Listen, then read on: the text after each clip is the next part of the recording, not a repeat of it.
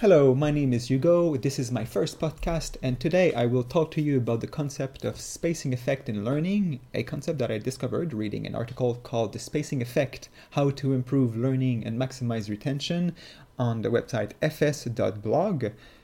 Spacing effect is the idea that it is easier to recall information and concepts if we learn them in multiple spread out sessions compared to having all the information given in one session in a really short span of time.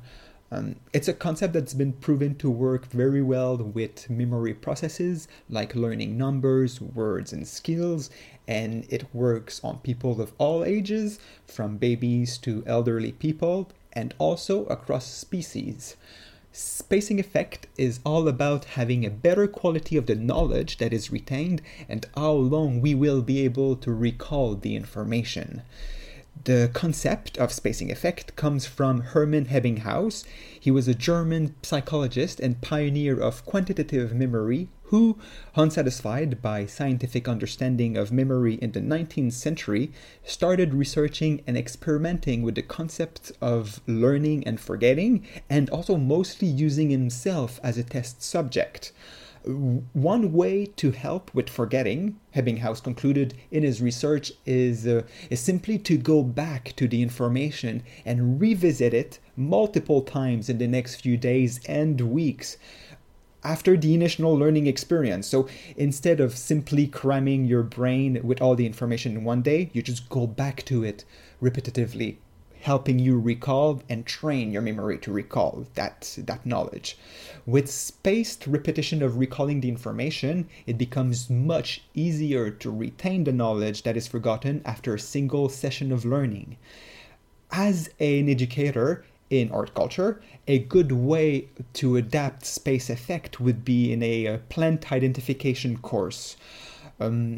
With the use of a few flashcards that I would give the students every week containing information about specific plants in relation to the current season, the students would be able to focus on a few subjects at a time instead of being submerged with all of the plants that I will test them on. And especially if I give them the instructions to go for, let's say, a 30-minute walk every day, every few days, to try and identify the plants that is part of the curriculum.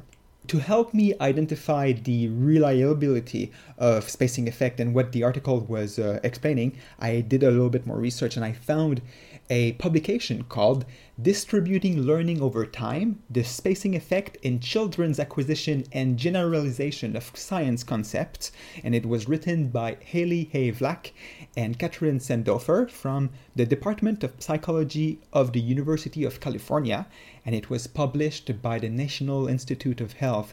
In this paper, it already explains the known understanding that spaced learning is effective with memory processes, the way I've talked about, and the way Ebbinghaus pioneered it, but also it explained the details of a study implying the effectiveness of spaced effect in generalization of simple and complex concepts. So basically being able to expand on the knowledge learned based on the information provided and how it is provided. So I've learned a lot about spacing effect and how effective it can be in just a normal learning environment. Thank you very much for listening to my first instructional podcast. I hope you enjoyed learning about spacing effect. I will put the links to the article and the paper that I read to help me with this podcast in the information. And I hope you have a great day. Thank you.